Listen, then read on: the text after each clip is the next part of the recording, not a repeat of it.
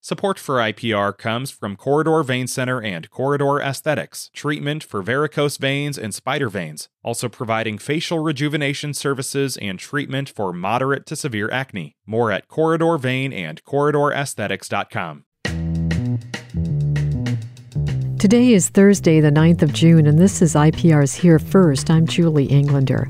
Iowa health officials are reporting yesterday a jump in the number of positive COVID-19 tests confirmed in the past week. IPR's Natalie Krebs reports. State officials report more than 5,300 positive COVID tests have been confirmed in the past week. This marks a jump in more than 1,000 positive tests as compared to last week's numbers. However, federal officials are reporting a slight drop in the number of Iowans who are hospitalized with the virus. The Centers for Disease Control reports 167 Iowans are currently hospitalized for COVID-19, down from 180 last week. The CDC is also reporting 17 Iowa counties have medium community levels of COVID, and one county, Johnson, has a high community level. It's recommended people there wear a mask in indoor public spaces. According to federal data, more than 62% of all Iowans are fully vaccinated. I'm Natalie Krebs, IPR News. Iowa Governor Kim Reynolds ousted 4 Republican state lawmakers in last Tuesday's primary elections after they didn't support her plan to create state-funded scholarships for private school expenses. This was the second year in a row the Iowa House didn't have enough votes to pass it. Republican Representative John Thorup of Knoxville says losing his primary race was disappointing. But he says he's glad he stood his ground because he thought Reynolds' proposal was a bad idea. Maybe that idea could be put into a bill that could work, but the actual proposals that I read, no, I think they were not a good idea, and I was going to vote against it unless I received other information at some point that changed my mind. But that information never came. Thorup says he still doesn't think Reynolds' bill will pass next year without changes because he counted more than 20 House Republicans who opposed it. Iowa hasn't seen a new avian flu case in more than a month.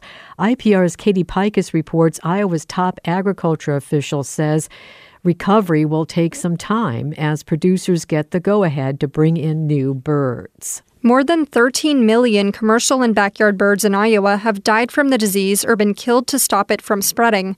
Iowa Agriculture Secretary Mike Naig says most of the commercial operations hit by the disease have disposed of the birds, cleaned, disinfected, and tested for the virus, and they've been approved to replenish their flocks.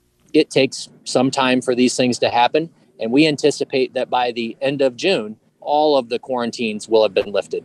Naig says every producer's timeline is different, and some may not get new birds until fall. He adds they'll be a couple months away from seeing new revenue because it takes time to get those birds to market.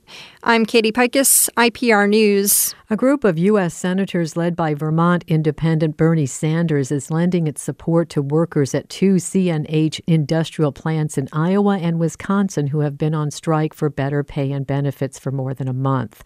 The senators wrote a letter urging the company to offer the more than 1,000 strikers a better deal. Sanders plans to attend rallies with the workers next week. The senators say the workers shouldn't have to accept the drastically higher health care costs and modest raises the company is now offering, especially when the company reported $336 million profit in the first quarter. Company officials didn't respond to questions about the strike yesterday. This is IPR's Here First. I'm Julie Englander.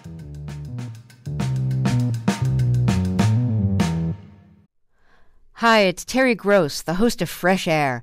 We bring you in-depth, long-form interviews with actors, directors, musicians, authors, journalists, and more. Listen to our Peabody Award-winning Fresh Air podcast from WHYY and NPR.